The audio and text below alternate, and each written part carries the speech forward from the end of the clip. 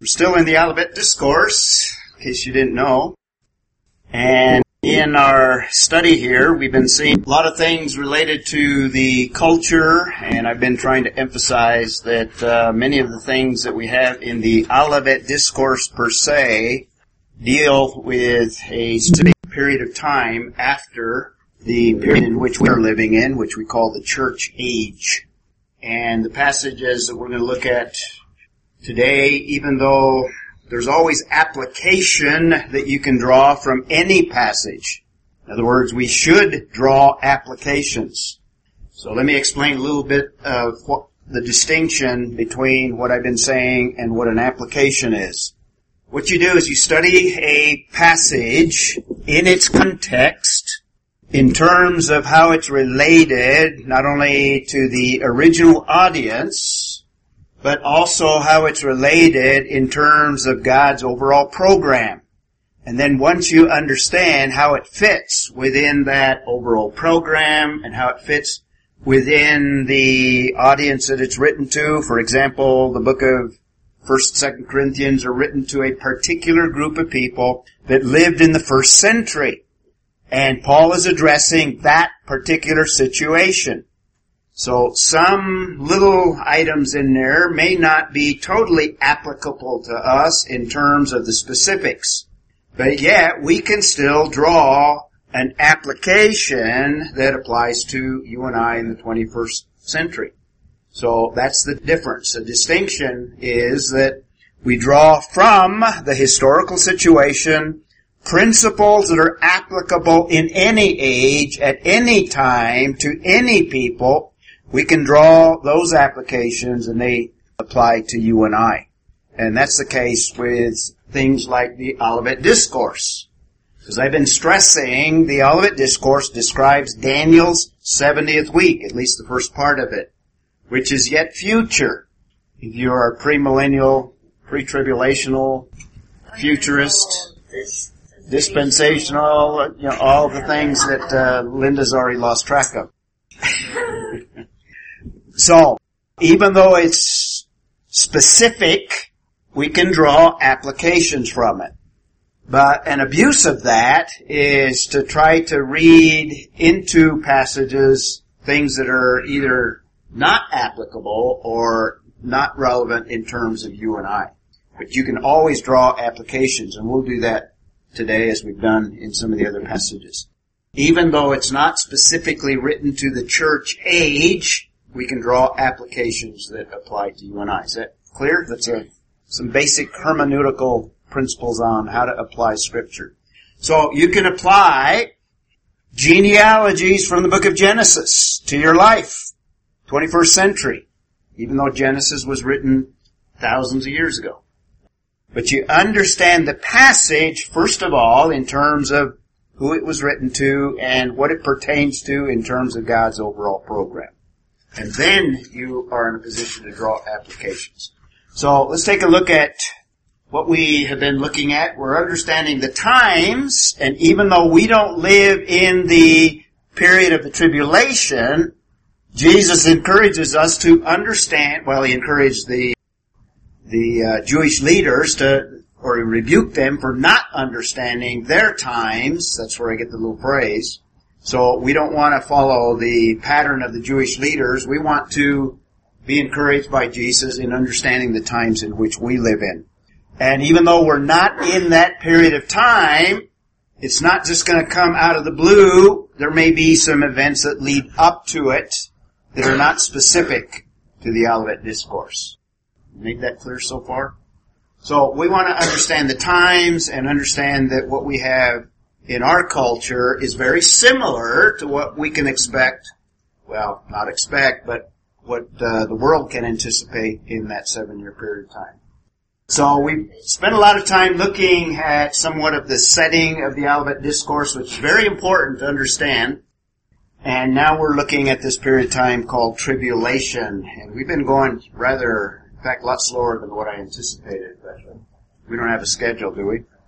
Couldn't find it. Actually, we're hoping that the Lord comes before we finish, so we can observe it rather than talk about it. All right. So we're in that period of time, and Jesus describes these early events that he describes as the beginning of birth pangs. In other words, things will gradually get worse and worse, more severe, more drastic. And the beginning of birth pangs particularly, I think, deal with the first 14 verses of the Olivet Discourse on a timeline. This is the 7 years broken down into 2 halves because that's what Daniel does. That's what the book of Revelation does. Breaks it into 2 parts.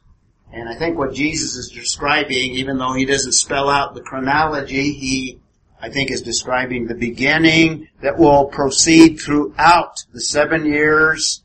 In fact, these birth pangs will in fact persist as time goes on through that 7-year period of time. And then there's going to be other things that take place. The second 3.5 we'll look at in the Olivet Discourse as well. So we're looking at the beginning of birth pangs. We've seen the deception of false Christs, 4 and 5. And again, specific to that period of time, even though there have always been false Christs. And the Bible gives that in another passage in terms of church age even, but the Olivet Discourse deals with the 7 years. We saw destruction of different disasters, some of them man-made as a result of wars and rumors of wars, some of them earthquakes, natural disasters, famines, pestilence, etc. We saw that there's going to be persecution, but there's going to be a deliverance of those that are persecuted. And one of the ways that God delivers is by taking them out of the world. They're martyred. A lot of martyrdom. We're going to talk a little bit more about that. And we saw that people turn on one another, the downfall of many, verse 10. And last time we looked at the deception of false prophets, different from false Christs. Related, but slightly different. So we drew that distinction. And today we want to look at the deadening of culture. And you might even think that it describes current conditions, and in fact it does. Even though it is specific to the Great Tribulation, there are a lot of parallels in the culture in which we live in, and we'll draw that as an application as well. And verse 12, this is where we left off. Because lawlessness, now this is in that specific period of time. If you think lawlessness is out of hand today, just imagine that magnified during the 7-year period of tribulation. Lawlessness is increased, and the byproduct of that, most people's love will grow cold. In other words, people will be in survival mode, won't be interested in helping others because they're trying to help themselves. Trying to defend themselves, trying to just basically survive. So lawlessness is increased. Now that word is very interesting because it's used very specifically in describing this period of time, not only as a general condition, but that is actually even a title that is associated with a particular individual during the 7-year period of time. And we'll look at that verse in a moment here. But in general, the word lawless, and for those of you, where's our Greek fellow? He's not here today. Some of you know a little bit of Greek. Anamia is lawless. Does anyone recognize 2 parts of that word? Exactly. It starts with an alpha, and remember, oftentimes nouns that start, very good, Jeremy, that start with an alpha negate. It's like in English we use the word un to negate something. Well, similarly in the Greek language, if you put an alpha or the equivalent a, it negates something. So what's the other part? So nomia or nomos, namas. Nope, not name. Very common word in the New Testament, referring to things in the Old Testament. Anyone know? You can figure it out from the English word, law. Trick. Nope, trick question. Right? Do a trick question. So, namas is law, and it's frequent. It occurs quite a bit in the New Testament. Most of the time it's referring to the law, but it's used in a lot of ways in the New Testament. Can you think of a few ways that it might be used in the New Testament? Anyone? It refers to the life First.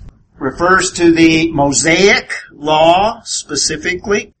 It can refer to the Ten Commandments. Sometimes it can refer in a context with another word, law and prophets, a portion of the Old Testament, law and prophets, and sometimes law and prophets and writings. So it occurs quite a bit in the New Testament. Sometimes even like in the book of Romans, it refers to just the concept of like a principle, a law, like a spiritual law, the law of faith in Romans chapter 3, or the law of works, kind of a principle.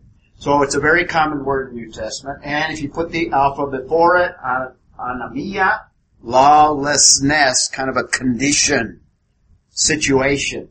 It also occurs, I'm going to show you a verse, anamas, a lawless one, referring more to a personage, a lawless one that has the characteristic of lawlessness.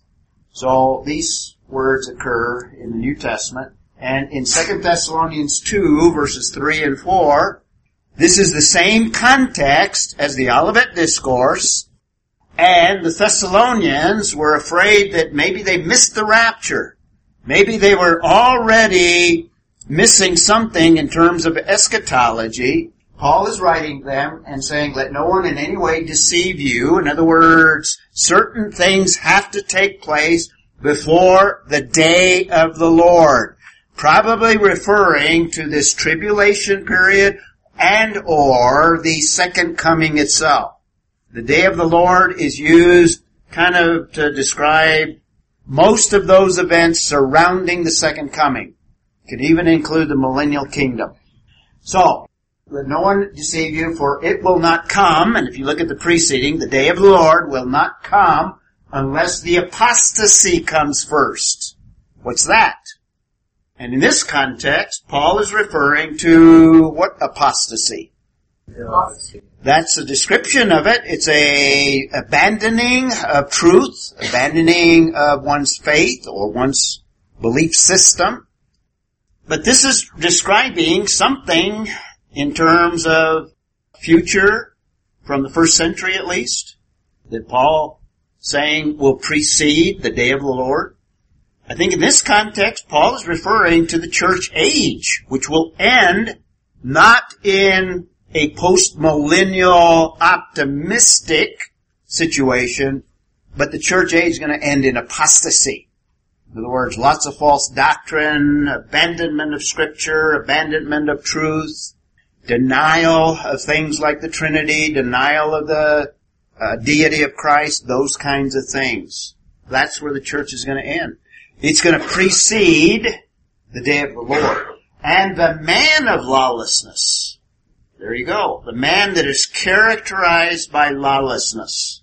That's his character. Now who is that? That is the Antichrist. There'll be many, but there's going to be one that is prominent above all else. We're going to talk some more about that in verse 15. In fact, I'm going to give you a little background on verse 15. Not today, but when we get there. So, the man of lawlessness is revealed, the son of destruction, another descriptive phrase of him. And this is part of the tribulation period, a period of great destruction. He's going to be the author of much of it, particularly those that believe in Jesus Christ. Most of them will die. Verse 4, we're going to look at this we're going to come back to verse 4 when we look at verse 15, but since it's in the same context, let me just read it real quick. Who opposes and exalts himself above every so-called God. He's going to be the top of the pantheon, if you will, of false gods, false religion. And in fact, he's going to be so bold as to make himself an object of worship so that he takes his seat in the temple of God, displaying himself as being God. He's going to claim to be God himself. I think that is what we have in verse 15, just to kind of give you a preview of what we have. That event. And that event, there's going to be a particular event in the middle of that 7-year period. Remember, Daniel spells that out. Jesus calls attention to it, and he refers back to Daniel. This is the kind of a parallel passage along with it. 7 and 8, later on, in the same context, 2 Thessalonians 2, for the mystery of lawlessness, in other words, this condition of lawlessness is already at work. In other words, you can see it in the church age. It's not exclusive to that 7-year period of time.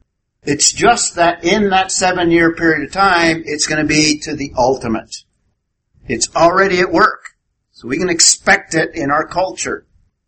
Only he who now restrains, probably a reference to the Holy Spirit, will do so until he is taken out of the way. Now, I understand that as the Holy Spirit, when the church is removed, the indwelling presence amongst the body of Christ will leave in that same sense. Now, the Holy Spirit is omnipresent, so never ultimately and totally leaves, but in that indwelling sense, along with the rapture, I believe the Holy Spirit is going to operate differently during that period of tribulation. It's going to be similar to the operation of the Spirit in the Old Testament era, before Pentecost, before everything changed in the church age. Jenny? Yeah, we can expect it there, but we have to accept it. No, absolutely not. Just know how to deal with it, not be caught off guard or surprised or shaken by it. Yeah, exactly. In fact, all of these events that we've been talking about. For the first previous temple of God. Yes. No. Don't be a non-millennialist. So the temple will be rebuilt by that. That's the implication. There'll be a temple. In fact, I'm going to talk about that. There will be a temple during this 7-year period of time. And I'll give you more detail on that later on. Good observation, though. There will be a temple in order for all of these events to take place. That's part of what we'll deal with in verse 15. Okay, back to 7 and 8. Then in verse 8, then that lawless one, there's anamas. See the two words there? Will be revealed. He won't be revealed until that period of time. Whom the Lord will slay. Here's the outcome. The Lord will slay with the breath of his mouth and bring an end to an end by the appearance of his coming. In other words, the second coming of Jesus Christ is going to do away with that lawless one. There's going to be an end. And the Olivet Discourse talks about that as well. This is a parallel passage in Paul describing some of the same things in broad strokes that Jesus is dealing with in the Olivet Discourse. And we've said the Olivet Discourse is a brief summary of the book of Revelation. And I've given you some of those parallels. Okay. So verse 12, because lawlessness is increased, most people's love will grow cold. I think this is the deadening of a culture. The result of lawlessness is that it destroys culture. And I think we see some of these things happening in our culture today.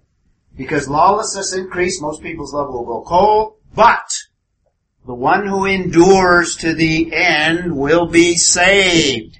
Here's a good passage if you want to use salvation by works. If you want to defend that doctrine, there you go. There you have it. Here's a text that you can use as a proof text. What's the problem with that? Well, when you're like 8 years old and you're saved, you don't know you're saved or you die at 7 or something, right? What? I mean, if that's the test of being saved, we don't know we're saved because we haven't endured yet. Oh, we haven't endured yet. Okay. The one who endures to the end will be saved.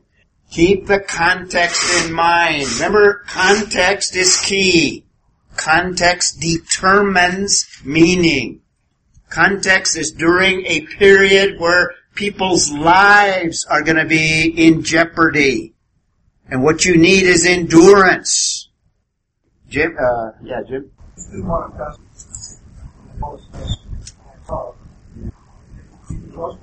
Yes. Right. Yes, I would agree. Yep. Right. Yeah, good point. Well, I think it includes that, but it would include more than that. In other words, it's just endurance. We're talking about survival mode.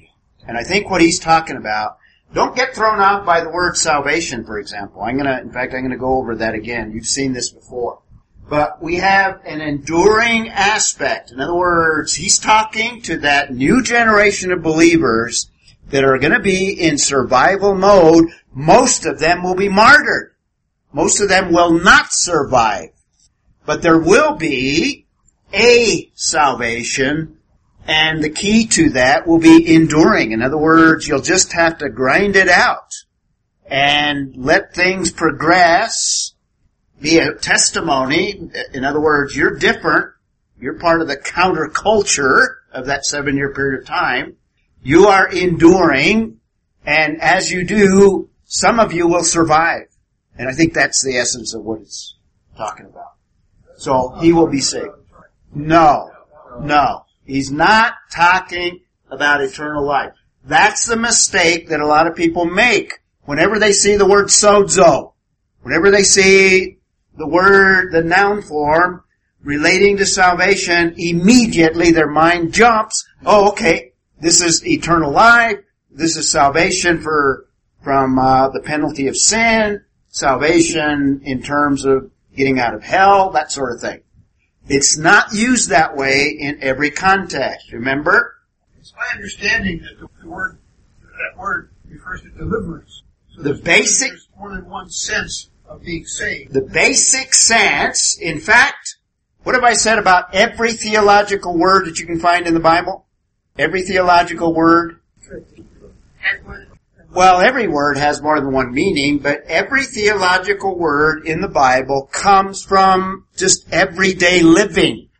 Comes out of the culture.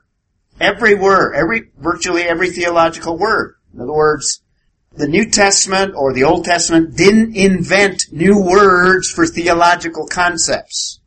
And that's illustrated by the word salvation. In fact, salvation just simply means you can be saved. Paul and the people on the ship in Acts chapter 17 were saved from the storm. It had nothing to do with their eternal destiny. That's the basic meaning, and it's used a lot of times in the Old Testament to be saved in battle. In other words, you survived the war. That's the basic meaning. That was the everyday meaning. Now, that word is used and given theological meaning, and in the New Testament you can find usages where it is referring to a past situation in terms of a salvation. This is the common meaning. But don't assume that it always means that in every context. Another word that Paul uses is justification. In other words, this is salvation from the penalty of sin. This is eternal life. That's only one way the word is used. And by the way, it's not even the majority way the word is used in the Bible. We've done this before. We've seen this we saw this very commonly in the book of Hebrews. Remember, we saw in the book of Hebrews, the word salvation, more often than not, is used in a third sense. The second sense, it refers to a future salvation. We can call that glorification. In other words, when we are totally removed from sin, it's a salvation from the very presence of sin. And I could give you bunches of verses on these. Study 1 Peter chapter 1 where you have you have all three of the senses there. And then, if you have a past and if you have a future and you have a present, then you can anticipate that there's an ongoing salvation, and there are a lot of verses that pertain to that way that the word is used. For example, Philippians, work out your salvation. Are we to work our salvation out in terms of justification? No, he's talking about sanctification. And in that sense, it's saving from the power of everyday sanctification. So the word can be used in the sense of justification, and some people just jump to that automatically every time they see the word in the Bible. But there are some usages where it refers to a future salvation that we still haven't experienced, you and I, today. But there's also this ongoing sanctification. In fact, in the book of Hebrews, this third sense is used probably more often than any of the others. And then in a final way, in a from physical deliverance, that is how it's used here in the Olivet Discourse in verse 13. Or, what is it? 12? 12 is it? Hi. I remember when, well, if you believe in Jesus, you're safe, right? But then the challenge on you, the Lord, that's the ongoing sense. There's an ongoing sense. In fact, Peter in his books calls it the salvation of the soul. In other words, it's an ongoing, preserving, an ongoing battle with sin and having a salvation or a power over it. Yeah, it's like you don't have to have it like liberty. Well, you go up and down. In other words, you have battles and you lose some and you win some. You want to win as many as you can. But there's also that future sense. But the basic, everyday sense is this physical sense. That's how it's used in this context. Okay, let's apply this passage. I think we can see in our culture a deadening of the culture as a result of a lot of forces working against us, if you will. I've got a list of them here, and we'll do this quickly because I want to get into verse 14 here. A lot of it stems from banning God in many areas of the culture. Public schools, for one. We've taken God out of there. They become totally secularized. You see the effects of that. But there are forces that are moving to remove God from the public square in general. I think that's the beginning of a deadening of a culture. So we're many years down the road already. Does that describe America? That's why I use the little image of the Statue of Liberty there. In disgrace. This increases lawlessness. And you see that. In fact, there's a lot of stuff on the internet, we ban God, so, why are we surprised that there's massacres on the schools and that sort of thing? Lawlessness, increased lawlessness. And it's not just criminal activity, but you see it in corruption, in business, corruption in government particularly. In fact, we see it very evidently in our government. Leading to the use of illegal drugs, that's lawlessness, a form of lawlessness, which is very prevalent in our culture. This deadens people's, not only love, just deadens everything. Deadens their thinking, deadens their attitudes, and certainly spiritually, evidence of deadness there. Legalizing abortion in 1973, cheapened life, not only cheapened life, but gave new attitudes towards life, along with other forces as well. These are all elements in our culture that I think are evidence of not only lawlessness, but the product of it, and the lack of love as a result. Love for life itself. Perversion of morals, you see that all over. The media, Hollywood certainly, and just your neighbor, if you will. Perversion of all kinds of morals, obsession with pornography and sex, etc. Sixthly, promotion of greed. Some of you young people, you probably don't know this, but not too long ago, gambling was a sin. Did you know that? Today, it is kind of almost, what? Yeah, well, it is sponsored by the government. It's a way of giving to education. Yeah, it's a way of giving to education. Good way of viewing it. Yeah. It's a tax. But it's promoting the idea of greed. Corruption of education as a result of removing God now and 10 Commandments and anything spiritual. The whole system is corrupted in terms of the ideas that are propagated. That's why evolution is considered science, which evolution is a lie, if you know the facts. 8, glamorizing, this is more recent, glamorizing same-sex unions, and even the legalizing of marriage in these areas. So that's a whole area. You think our culture is on the verge of being dead? Certainly deadened. Well, imagine that and multiply all that, and you can get the picture of what we have during that 7-year period of time. Connie. She had a cardboard sign, said pregnant, and then it was guy came riding up, he's blocking traffic, he's blocking the entrance. Well, they're pretty homeless. I mean, just that 40 feet Right. over my head. Yeah. My companion. Yeah. Because of all the people out there manage Right. of people's money and say, Mm-hmm.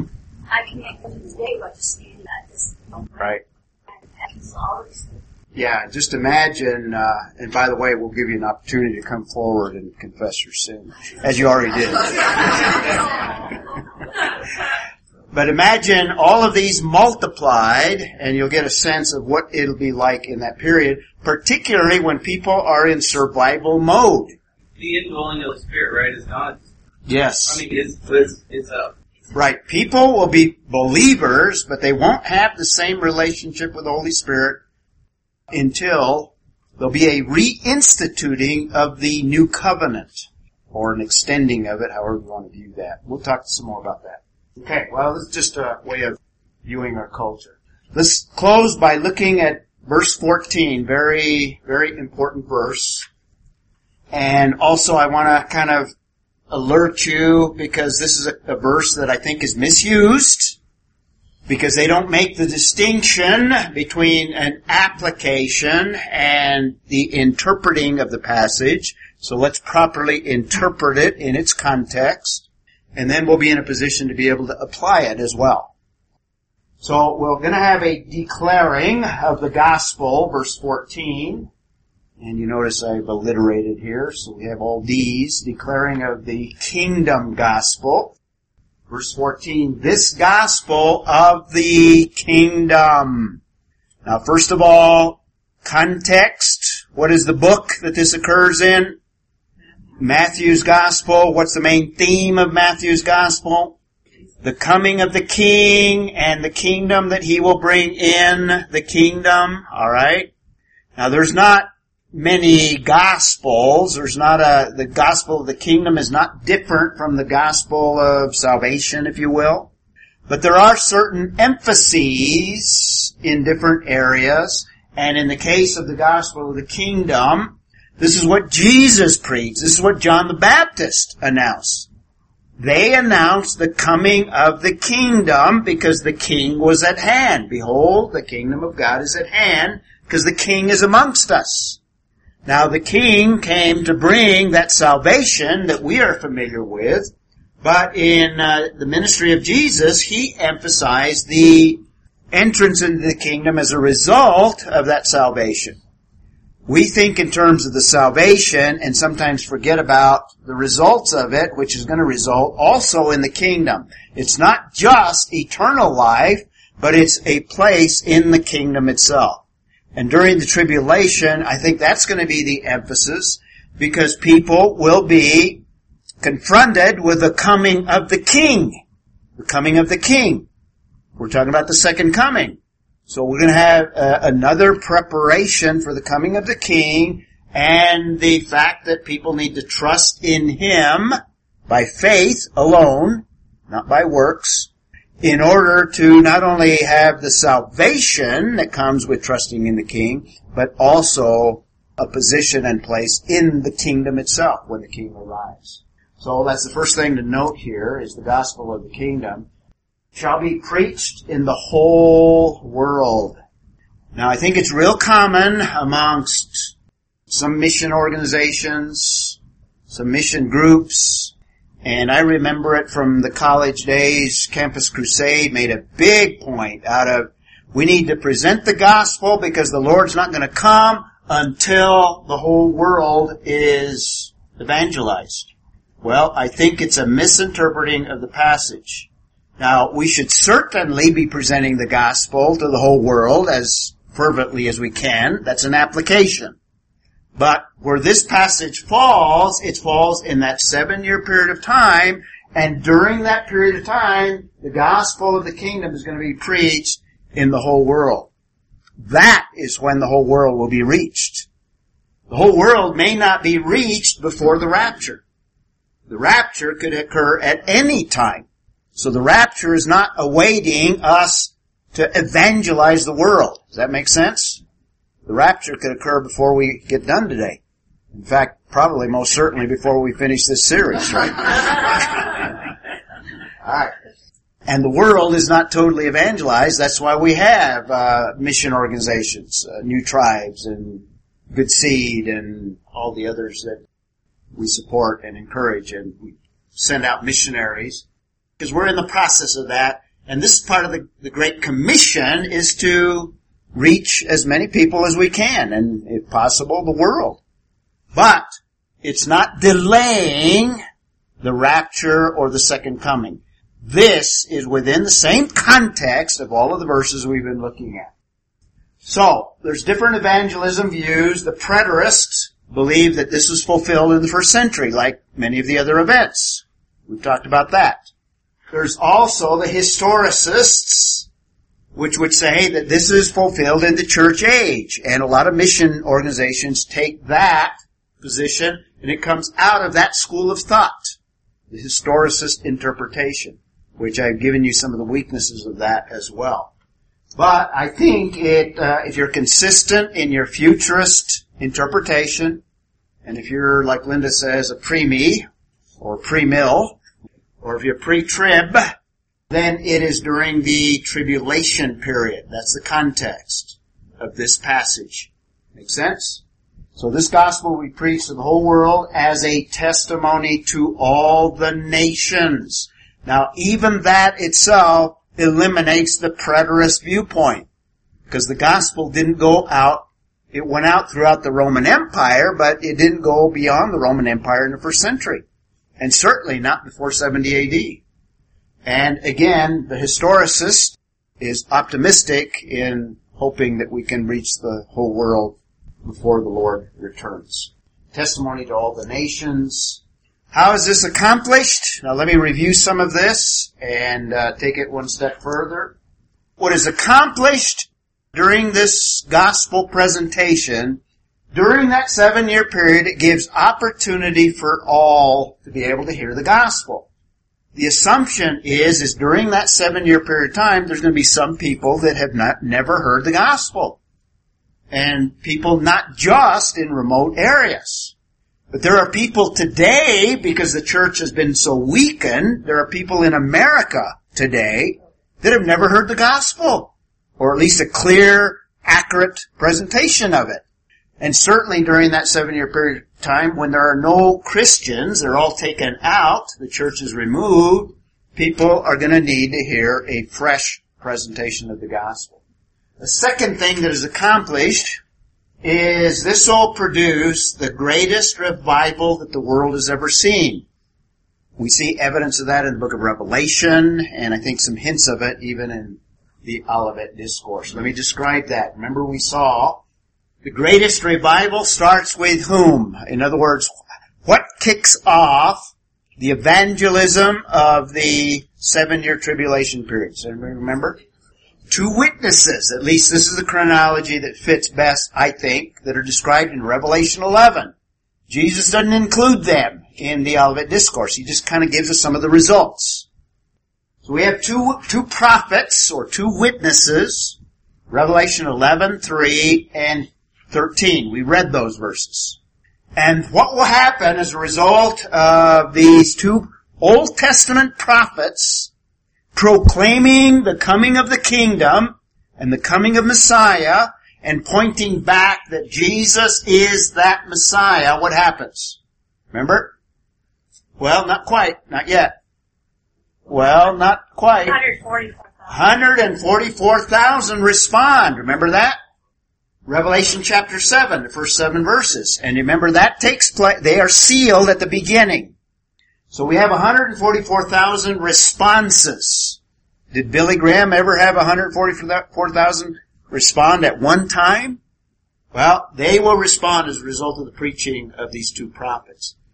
If you read the book of Revelation and some parallel passages, they are 144,000 Billy Grahams that go out into the world. Their main mission is to evangelize. And they will produce a result of a mass conversion of lots of people. And they're Jewish. They're Jewish. Yeah, they're Jewish. 12,000 from each tribe. Very good. Yeah. In fact, the prophets, they're Jewish. Isn't that clever that God scattered the Jews so they're in every culture? They know the language culture. Yeah, God is so clever, isn't he? I mean, really, though. Yeah. The exile was... That's right. He is. He's amazed. He amazes us with his cleverness. But Linda's right. The dispersion has placed Jews all over the world that, like she says, knows the culture, knows the language, knows the people. They will evangelize. And you might turn, because I'd like to close with Revelation chapter 7. I showed you this before. During this first 3 years, we have the two witnesses at the very beginning, and we have a chronology given to us in Revelation 11. The result is 144,000 respond immediately. And turn to Revelation 14. I want to look at it first. Somebody read 14, 6, and 7.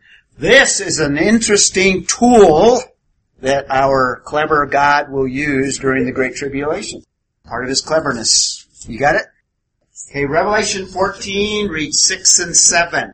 Now, in chapter 14, we have like little snapshots. They're not necessarily in chronological order. We have little snapshots of lots of things that take place during this period of time. One of them, read 6 and 7. I saw another image. Okay, there's lots of angels in book of Revelation. Some of them are the instruments of judgment. And here's a different one, another one. The everlasting gospel, the unchanging, eternal gospel. Jesus calls it the gospel of the kingdom. And what's he going to do with that gospel? He must be a member of Cru or the old Campus Crusade. He's going to preach to whom? Every nation, every tribe. So it's going to go beyond Israel. Keep reading. The loud voice of God with the judgment has come. An angel is going to evangelize. Just imagine the power of an angel. You have 144 witnesses all over the world, and now you have an angel that's going to proclaim this gospel during this period of time. That's going to result in mass conversions. That is the only positive of this period of time, these conversions. Everything else is going to be pretty devastating. In fact, most of those Christians, now who's got Revelation 7:9? We're going to read it in a moment. Who's got it? Okay, hang on to it there. That's going to result, somebody else look up Romans 11. That's going to result in Israel. This is where Israel as a nation is converted. This is the fulfillment of what Paul predicts in Romans 11. Who wants to do that one? Go ahead. Got it? I want you to be ignorant of this mystery, which the sisters may not be conceited. Israel has experienced a hardening in part, a full number of it. Okay, until a full number of Gentiles has come in, there's a hardening. I think he's referring to the church age, where the gospel goes to all of the nations, predominantly Gentiles. In that period, there's a hardening of Israel. And then what happens? And in this way, all Israel will be saved. All Israel will be saved. Now, not every single Jew, but all Israel as a body, as a nation. In other words, the predominant response will be a national response of believing in Messiah. It takes place during this period of time. Keep reading. The deliverer will come from Zion. He will turn godlessness away from Jacob, and this is my covenant with them when I take away their sin. That's the new covenant, reinstituted during this period of time. We'll talk some more about that later. Israel. This is Israel's conversion. That is one of the main purposes of this 7-year tribulation. And then Revelation 7:9, Gentiles. You got it? Who had it? Jenny? After these I looked, a great multitude to count. A great multitude that no one could count. That's why I call it the greatest revival of all time. Nation, all tribes and people, clothed in white robes. Okay, so they're before the throne. That means they're dead. That means they're martyred. But notice the number. You couldn't even count them. So many that they could not even be counted. The greatest revival that the world will ever see. during the 7-year period of time. And if you want to chart it, you have the 2 witnesses, you have 144,000, you have this angel, and then the result of that is mass conversion. Closing thought here, in a lawless culture, which we live in, we will have many opportunities to share the gospel. And we need to share the gospel today to help people avoid that 7-year period of time. Somebody close for us in prayer. Jenny. In